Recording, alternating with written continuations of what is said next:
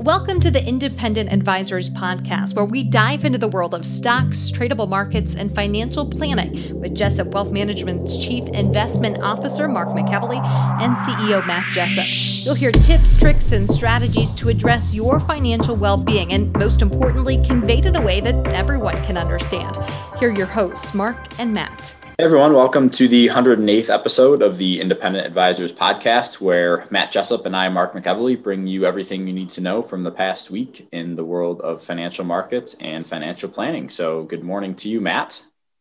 Good morning, Mark. I'm working remotely here. I have a family vacation, but it's not going to stop Podcast 108, baby. Yeah, podcasts are too important. So we're on a roll here with consecutive podcasts. I know me and you have been out for a couple at a time, but the other one just does it with Aaron or Nick in the room. So we'll just keep this thing rolling. Let's do it, my friend. And just for listeners, happy early birthday. Matt's birthday is tomorrow, Thursday, the 29th. So happy early birthday, buddy. Thanks, partner. Appreciate that. Yeah. So as always, before we begin, we'll take the first few minutes to recap the performance for the month and the year of the major indexes that we track. And these numbers are as of the market close on July 27th. And this data is from Koifin. S&P 500 index is up 2.4% for the month and up 17.18% for the year. The Dow up 1.6% for the month and up 14.55% for the year. The NASDAQ up 2.17% for the month and up 15.1% for the year. The IWM ETF that tracks the Russell 2000 index is down 5.1% for the month of July and up 11% for the year. The Vanguard International ETF, ex-United States, is down 2.1% for the month and up 6.77% for the year. The 3-month T-bill currently yielding 0.05%, 2-year Treasury yield sitting at 0.21%, and the 10-year Treasury yield coming in at 1.24%. Hey, Mark, take a look at that performance on small caps being down 5% so far for the month of July. You know, that Delta variant, people are thinking that, because COVID disproportionately affected small caps last year, that if the Delta variant gets out of control, it could replicate that. Right, exactly. And I think that makes sense, right? The smaller areas of the market are more volatile and get hit harder in times of the risk off trade, right? So that kind of makes sense to me that small caps have struggled over the past 2 months, really. And the thing that's interesting is, investors have to do their research, but there could be some pockets of opportunity there. And remember, when that sector starts to move, it could move really quick. I mean, we've seen a couple of days earlier in the month when the market was kind of deciding what it was going to do with small caps. 3, 4, 5% moves in a day is not uncommon, listeners. Please note that. Yeah. And again, this is one of those things where, this risk is out there and it's being talked about. So it would really shock me if this is what brought down the market. Not saying it's not serious. I'm just saying in relation to, the economy and the way the markets are functioning right now, it would surprise me if this was actually what brought it down again. So just wanted to throw that out there. Absolutely agree. The market does a really good job of baking a lot of this news in. It does. So the first thing we have in terms of news headlines and current events, Matt, were U.S. existing home prices, and they were up 23.4% over the last year, which is the second highest rate of increase ever. The highest was 23.6% in May, and median home prices in the U.S. Right now are $363,000, and they're more than double their value from 10 years ago, which was about $175,000. So this was from Compound Advisors. And Matt, I just wanted to get your opinion on this. I know that obviously this has a lot to do with recent inflationary pressures, but if we look at this, over the past 10 years, which this stat is doing, can it just be the case that houses are getting better? They're more efficient. They have more technology than 10 years ago, and it's adding to this price increase? Because I think there's kind of a misconception that this is all just being, these price increases are just coming in the past year. And I don't really think that's the case. It's like with anything else. the more technologically advanced houses get and the more you have in your houses, the better the appliances are. Is that a part of this that people aren't talking about? I think that's a great point, Mark. I mean, let's take it in areas where they have to build the houses to, let's say, higher code standards in the Midwest. Let's take California. They have to build those houses to withstand earthquakes, and those codes keep changing, it gets more expensive. Think of Florida, hurricanes. And again, I just think that they put more into these houses than they did in the past. I think that's a big component to it. And I think in addition, you're starting to see a little bit of a comeback from housing prices really doing poorly from 2007 to roughly 2011, 2012. So some of it is what I call a reversion to the mean trade. But I think you make an excellent point that they're putting more and more technology into these homes. The code standards are going up. And guess what? It costs more money. Yeah, exactly. So just some food for thought. I thought I'd bring that up. The next thing was a crazy stat that we found about car prices. So this was from Compound Advisors, who got this information sourced from J.D. Power. And they said this: the average price of a 1-year-old used car is now only $80 less than the price of a brand new vehicle. That difference is typically $5,000 or more. There are some used cars that are actually selling for higher prices than when they were new. So amazing. It's kind of crazy, Matt. And you can check out our show notes on our social media on Facebook, Jessup Wealth Management, or on Twitter at Jessup Wealth, or LinkedIn, Jessup Wealth Management. The show notes will be there. And you can kind of see these graphs from Compound Advisors, and it's pretty incredible to see the jump in these 1-year-old vehicles in terms of prices, just because there's so much demand and there's a chip shortage right now. So all these car manufacturers can't pump out as many cars as they have hoped. So, you have prices going up in used cars. This is not common, listeners. Do not be trying to buy new cars as investments, in my 2 cents, and try to flip them. This is a very rare occurrence. Yeah, it is. Moving on, another stat that's pretty shocking. TSA passenger throughput, which is the number of people traveling by plane, has fully recovered from the pre-pandemic levels, Matt. So we are back to normal capacity in terms of people going through TSA and flying again. Again, that could always change, especially as you mentioned with the new Delta variant and everything like that. But it's a struggle to travel right now. Even just like my own personal experience and just hearing experiences from other people, it's not the same that it was before COVID. No. It's almost a not normal if you have no delays or no cancellations now. It's just a completely different type of environment, and anyone's guess as to when that's going to go back to normal.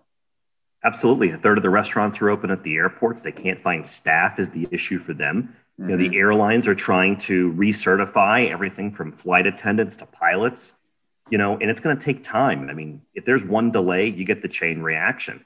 Last night I was reading some research reports in regards to Jet A fuel in the west side of our country, that since international travel is down still, you're having people travel a lot more to the likes of Montana, Wyoming. And guess what? Those airports aren't used to stocking the amount of jet fuel that's needed. And mm-hmm. So guess what? They're starting to have to cancel flights to these areas because the fuel's not there. And in addition, what the airlines are doing is they're actually loading more fuel on the plane to get there, so they have less fuel to get back. So right. It's interesting. Yeah. And I thought people were crazy pre-COVID on, how long they decided they wanted to wait in a Starbucks line, but this is just insane now. I've flown through Charlotte a few times, and I'm not kidding. It looks like there are 100 people in line at one Starbucks shop. I saw it. I flew through Charlotte yesterday, Mark. I absolutely agree with you. That's crazy. And actually, they just reported earnings earlier this week, and they reported pretty well, actually. So very interesting. Very interesting. Something to it. Moving on to my favorite part of the podcast, which is tweets, articles, and research that caught our eye from the week. The first thing was a tweet sent to me by George Marudas on Twitter. So he every now and then shoots me over a couple of charts that he thought I would find interesting, and I wanted to share this one on the podcast. His handle is @ChicagoAdvisor on Twitter, if anyone was wondering. And it's a chart of the S&P 500, and he tweeted, the S&P 500 is now up 100% from its March 2020 lows. And this was as of July 12th, right? So this was, a couple of weeks ago, Matt. And I think it's just important to put this out there in front of people that, yes, even with all of the tough times that we went through as a country over the past year, our main stock market index doubled from the low of 2020. So I just thought it was interesting to share with listeners. My whole 2 cents is here. Don't bet against America from an investment standpoint. Secondly, in the depths, when you see all those scary headlines, when you go back to February and March of last year, you got to think about how it relates to your long-term financial plan and not overreacting in a short-term basis. Yeah, exactly. And people were rewarded for sticking in there and hanging in there. And people that sold obviously weren't. And I'm sure that there's still some people out there that, not only experienced a 30% drawdown in their account, but didn't reap any of the rewards of the market coming back. So correct, sir. Next was a blog post written by Ben Carlson titled "How to Prepare for a Lengthy Bull Market." And I just wanted to read a little bit from this one, Matt, and I apologize to people watching this as I'm swatting a fly. We're in the midst of an office build out, so we have some friendly flies flying around that aren't usually here. A little more open air in the office than usual. Yeah, exactly. So the first thing Ben starts out with this saying that following the great financial crisis, a slew of books came out promising to help you navigate market crashes. Here's how to hedge this. Here's how to hedge that. Here's how to remain in the fetal position with your portfolio. Here's how to prepare for Armageddon. And while it's always a worthwhile endeavor as an investor to hope for the best but prepare for the worst, the fetal position mindset can be detrimental if you're unwilling to accept some risk. There has never been a risk-free way to earn solid returns in the markets. The other side of preparing for bear markets is preparing for a bull market. And isn't it like something like markets are, positive or going up 80% of the time? Don't quote me on that, Matt, but it's something along those lines. Markets go up a lot more than they go down. Okay. But I want to say it's either 7 out of 10 years, 8 out of 10 years, statistically speaking. Right. Exactly. But I think, we reverse our thinking and everyone prepares for the worst, but no one prepares for good times. Right. So I think this is kind of timely. When statistically it occurs more often. Yeah, exactly. He said, I know valuations are high. I know the U.S. stock market has been positive 11 out of the past 12 years. I know the past 15 months or so have been a crazy orgy of excess speculation in certain parts of the market. But bull markets can last longer than you think. Consider the U.S. stock market returned 15.5% annually from 1942 to 1965. That's 24 years of above average gains. Or how about the 17.7% returns over the 20-year stretch from 1980 to 1999? Since we've been inundated with pieces about how to prepare for a bear market, here's how to better prepare for a bull market. Number one is expect pullbacks along the way. Returns in the previous long bull markets were extraordinary, but they didn't come without setbacks. I count 14 different double-digit downturns, which works out to one every year and a half or so. There are also 4 different bear markets with losses in excess of 20%. I'm sure every time one of these bears hit, people assumed the bull was over, yet it kept coming back. Number 2, figure out how to stay invested. If you wish to earn high returns in the stock market, you can't get scared out of stocks when those inevitable setbacks occur. Holding on during bull market can be harder than it sounds. The longer the gains last, the more tempting it is to time the market. Number 3, filter out your FOMO. One of the worst parts about bull markets is seeing others take irrational risks and making more money than you. It's difficult to stay satisfied when you see otherworldly returns elsewhere. So this is an example of the AMC, GameStop, short squeeze stuff that we experienced earlier this year. The best way to avoid FOMO is by creating filters to define what you will and won't invest in. If you have a specific set of strategies, asset classes, and securities you're comfortable with, it's much easier to say no to everything else, regardless of how much money others are making. Next, avoid unnecessary mistakes. And if it sounds too good to be true, it probably is. And I love that. Yeah, that goes back to, there's no holy grail in the markets, right? So if it does sound too good to be true, generally, that's the case, right? It is. And I got two comments to that article from Ben Carlson. Okay. The first is in regards to valuations. We got to remember, listeners, the market is viewed on a valuation basis on the past 4 quarters of earnings. Well, guess what? That takes into account a really tough environment in 2020 for a lot of companies. So guess what? Their earnings are going to be depressed and their valuations are going to seem high. You got to be forward looking. When earnings normalize, most likely the valuation on the overall market is not going to be as high as it is. So Wall Street is forward looking on this metric. The other comment I have, Mark, is investors have to avoid what I call roulette investments. That is where you have the GameStops, the AMCs of the world. You have to acknowledge for what it is up front when you're getting in that trade. It's pure speculation. It's red or black. You're picking a direction. The party's going to stop at some point. And guess what? You don't want to be the one left without a chair. Yeah. And to even take that point further, Matt, I feel like most people heard about those types of, meme stocks or whatever you want to call them from like a friend. It's not that they found it on their own, right? And typically when you're doing things that everyone else is doing, like taking advice from friends or, colleagues, there's a long history of those things not ending well and not being prepared. And everyone thinks about, all the money that they can make, but they kind of block out the money that they can possibly lose too. Well put. The last thing I had, Matt, before I turn it over to you, was a snippet from a blog post written by Michael Batnick on June 9th titled The Shoe Shine Indicator. The Shoe Shine. Yeah, I'm saying that right. Indicator is dead. Say that 5 times fast. I'm not doing that. He says, before the crash in 1929, Joe Kennedy dumped all of his holdings. He allegedly sold because he got a stock tip from his shoe shine boy and knew the end was near. Since then, people have tried to use different sentiment gauges to assess the level of excitement or despondency in the overall market. We've looked to magazine covers and personal anecdotes. I'm sorry to say, but the shoe shine boy indicator has long since expired. I wrote about my plumber trading stocks in July of 2020. This guy walked into my office, saw some charts on my screen, and told me what he was up to. He literally said to me, what should I do? I've got 130 grand in the market, and I have no freaking clue what I'm doing. To say that this sent alarm bells ringing in my head was an understatement. Stop the ride. I want to get off. This can't continue. No way. This is out of hand. Spoiler, it continued.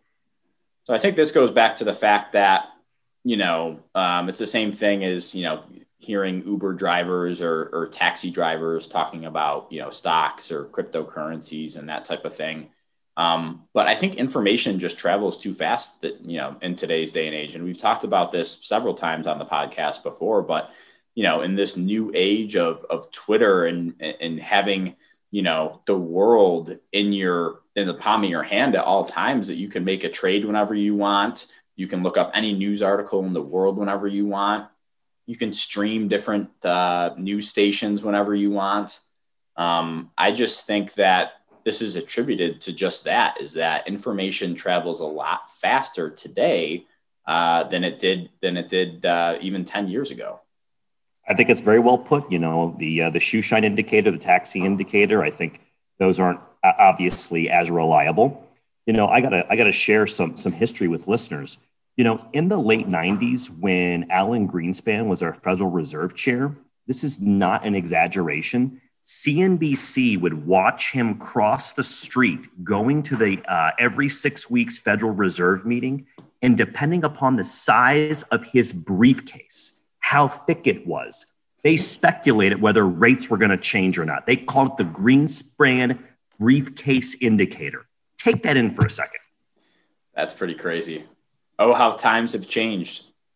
Yeah, the whole briefcase indicator, that's long gone. That's long gone too. Yeah, so that's why it's like, again, people are always, and again, this was something that came up. It's like, we had clients and we had other people saying, everyone is talking about, cryptocurrencies or AMC or GameStop or what have you. The party's got to end soon. And sometimes, it can go a lot longer than people can think. So. Absolutely can. Well, Mark, I got a couple for listeners today. You ready for me? Ready as I'll ever be. Let's do this. So the first thing is another stat as to why investing and not trading is fruitful. So listeners, last couple of weeks, I've been talking about this, and I just want to bring more statistics, to light. So we have a chart on our show notes from Bespoke Investment Group from July 21st. Mark, just one more time, will you remind listeners how they can access our show notes? Yeah. So Facebook or LinkedIn, Jessup Wealth Management, or on Twitter at Jessup Wealth, and you'll be able to see all this stuff. Appreciate that, my friend. So this chart from Bespoke shows the cumulative returns going back to the start of 2011, so a decade. And as typically the case, the vast majority of S&P 500 index returns in the last 10 years, guess what, Mark, come from outside regular trading hours. So the past decade, it's a return, cumulative, of course, of 116%, while the returns between the opening and closing of the bell are considerably lower at about 60%, Mark. So if you just bought and hold, 246%. Why am I highlighting this? You're still seeing people trying to time this market. You're still seeing people trying to trade this market. Guess what? You could hit a home run. You could also strike out. I'm one. You want to be hitting singles and doubles. And most people who are listening to this podcast do not need to be taking on that type of risk. So this is my, let's just say my PSA on trying to day trade. Yeah. And then just to go just a little deeper into the details for people who aren't aware, the stock market is open Monday through Friday from 9:30 in the morning to 4 o'clock in the afternoon. However, people can still buy and sell in the after hours is what they call when the market is not open. So, prices can, gap up or gap down and open 2 or 3% up or down from the previous day's market close. So, not all the moves come between 9:30 in the morning and 4 o'clock in the afternoon. So I just wanted to throw that out there for people.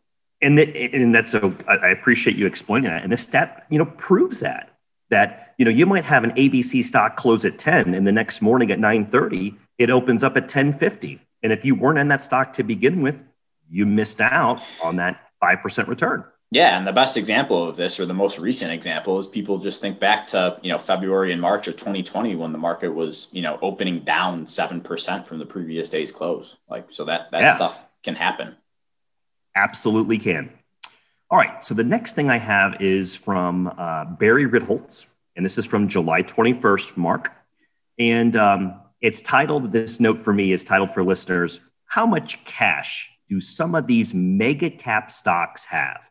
Before I continue, will you just take a couple of minutes, maybe a couple seconds, and explain what a mega cap stock is? Yeah, so mega cap refers to the largest of large companies by market cap, right? So if you want to get, the market cap of a stock is you take the price of the stock times its outstanding shares available to investors, right? So these are the largest companies that are publicly traded in a mega cap. So S&P 500 index, for example, is a large cap stock index, but it still has Apple and Amazon and Microsoft, which are considered these mega mega cap stocks that are head over heels, larger in terms of market cap than most other stocks that are publicly traded. Perfect segue. You have no idea what I'm about to say. You ready for this? Ready. Apple is sitting on $38 billion in cash and cash equivalents. If you include bonds, its cash goes up to $195 billion. $195 billion is a lot of money. So you ready for this, Mark? How many companies in the S&P 500 index could Apple buy with $195 billion? 460. It's practically all of them. And we can probably name a decent amount that they can't buy. Yes, we can name those more than we can name the others, right? Right, exactly. So they have a lot of cash. And it's not just Apple. A lot of these guys do that are in the top 20 in market capitalization in the index. This is not a recommendation to buy or sell that specific name, i.e. Apple. Rather, I want to exemplify how much cash are on the balance sheets of some of these mega cap names. I found that stat extremely interesting. Yeah, I did too. And I think it's going to be the same story for, all of these larger mega cap tech names. They're all going to be in the same boat. Maybe not to the extent that obviously Apple is, but yeah, people got to realize that. I would speculate, Mark, and you and I've talked about this on the podcast in the past, going back 20, 30 years, and what made up the top 10 in the S&P 500. I mean, Jenna had an exercise for you and I a couple of weeks ago on our talk in regards to what are the top 5 in the year 2000. And we did that on the questions with Matt and Mark that we do every week on our social media. And you and I got, I think, 2 or 3 of them right. Mm-hmm. Well, take into account, now that these companies have so much cash, I think it is going to, in my opinion, make the cycles a lot longer than in the past, because to a certain extent, they can control their own destiny. Yeah, I agree. It actually would be an interesting exercise to go back in the year 2000 and take the top 5 largest companies in the S&P 500 and see how much cash they had on their balance sheet at that point.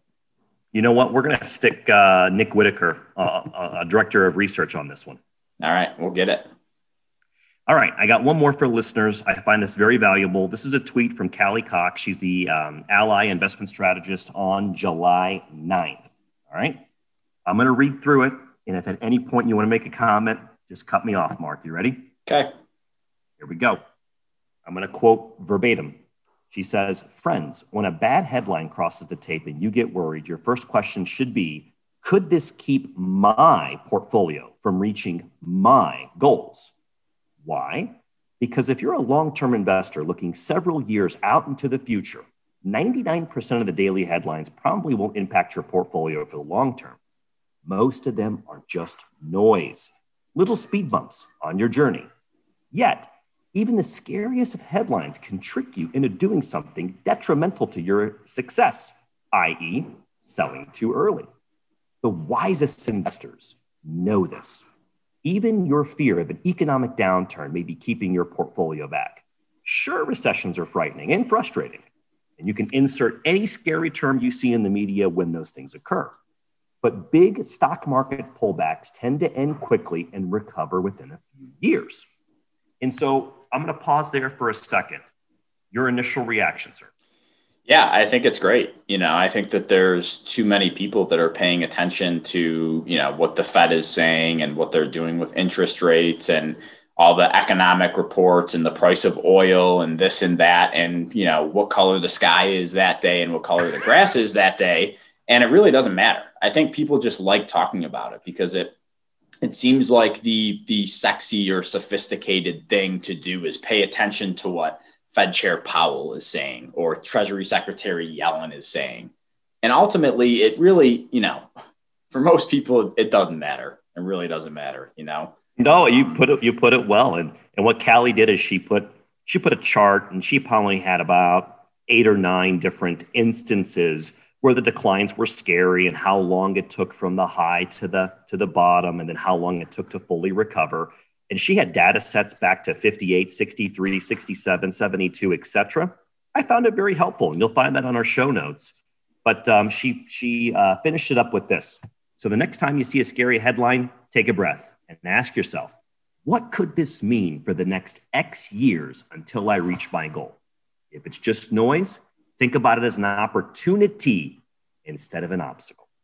Yeah, people should be spending their time enjoying their lives rather than, watch, these major financial media news outlets, because most of the time it's not going to be fruitful for you. So, why make yourself more stressed? Do things that you love. Don't worry about that stuff. Well put, my friend. I'll send it back to you for the financial planning topic of the week. Yeah, so this came from a tweet by Jeff Levine on July 12th. And he's kind of a tax guru. His Twitter handle is @CPA Planner. So he tweeted this scenario: you get a pre-approved offer for a new credit card with an introductory rate of 0% for 20 months.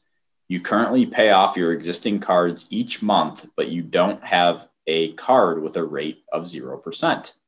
Question: do you get the new card to take advantage of 0% for 20 months? And before I let you reply, Matt, I just want to read a couple of the replies that Jeff received.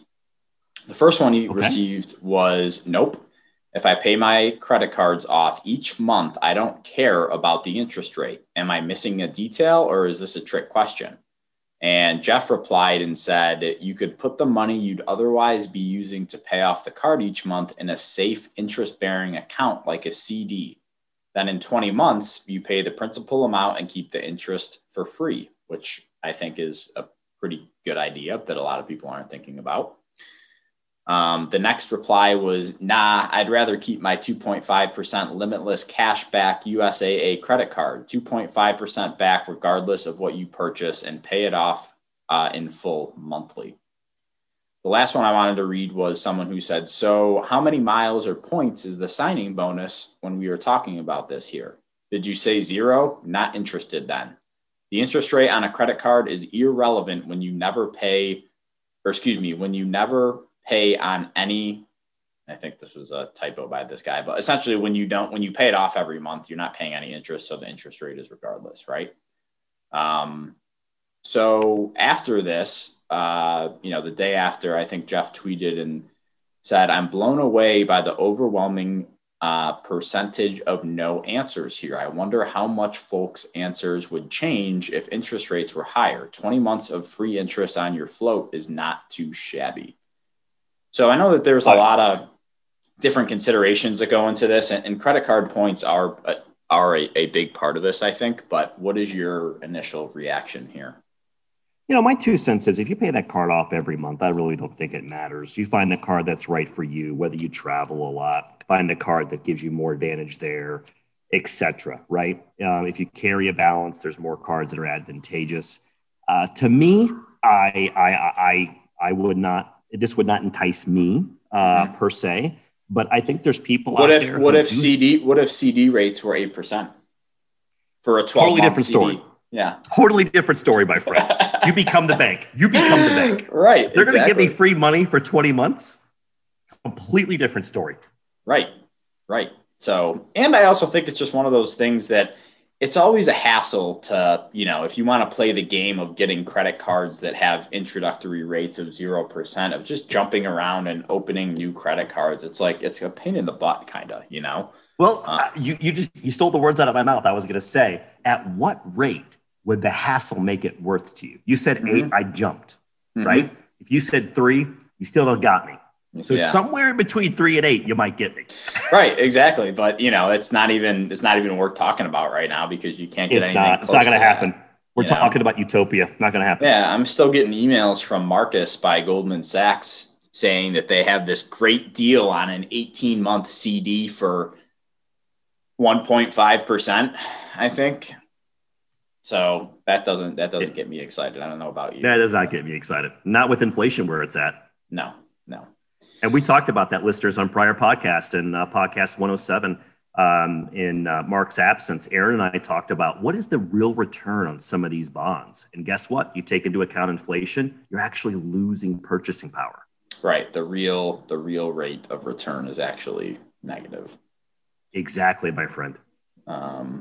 So that's all we had for this week, Matt. I know that we're right in the middle of earnings season. A bunch of the mega cap tech companies reported this week or just this morning. So if people are into that type of thing, be aware of that. Earnings season will continue to roll on for the next few weeks, but the majority is going to be this week and next week, and then it's going to start to calm down. But anything else you want to leave with listeners before we leave it here? Just one thing, and this is going to be an important thing for listeners. This is why you always wait to the end of the podcast to see what we say. You ready for this? You're going to see a lot of headlines, listeners, in regards to the U.S. debt ceiling. All right? This is going to be hitting in August. Politics play games. But remember, if you look back statistically in prior debt ceiling showdowns, and even if the government were to shut down, historically, it doesn't negatively affect the market. My 2 cents, do not let that be a distraction. Yep, agreed. Yeah, you're going to see a lot in the headlines of that over the next few weeks. But again, just as Allie was saying in the tweet storm that she had, that, you know, a lot of this stuff doesn't apply to everyday investors that are just trying to save to get to their retirement goal. So Don't let it affect you. Yep. Well, thanks everybody for tuning in to episode 108. We will be back with you next week for episode 109. Hopefully everyone has a great rest of the week and a fun, safe weekend. Take care, everyone.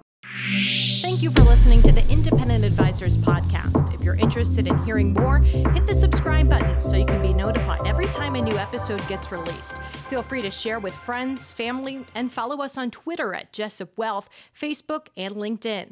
Mark and Matt will continue to share beneficial information on these social media sites. Also, check out the podcast tab on their website. That's www.jessupwealthmanagement.com. There you'll find links to every episode of the Independent Advisors. Have questions or topics you want to discuss on the show? Message us on Twitter, LinkedIn, or send an email with the words questions and topics in the subject line to inquiries@jessupwealthmanagement.com. We'll talk about it right here on the podcast. Certain sections of this commentary may contain forward-looking statements based on reasonable expectations, estimates, projections, and assumptions. Forward-looking statements are not guarantees of future performance and involve certain risks and uncertainties which are difficult to predict. All indices are unmanaged and are not available for direct investment by the public. Past performance is not indicative of future results. This podcast is provided for general informational purposes only and does not constitute either tax, legal, or financial advice. Although we do go to great lengths to make sure our information is accurate and useful, we recommend you consult a tax preparer, professional tax advisor, financial advisor, or lawyer regarding your specific circumstances. Investing involves risk, including the loss of principal. No strategy can guarantee any objective or goal will be achieved. Advisory services offered through Commonwealth Financial Network, a registered investment advisor.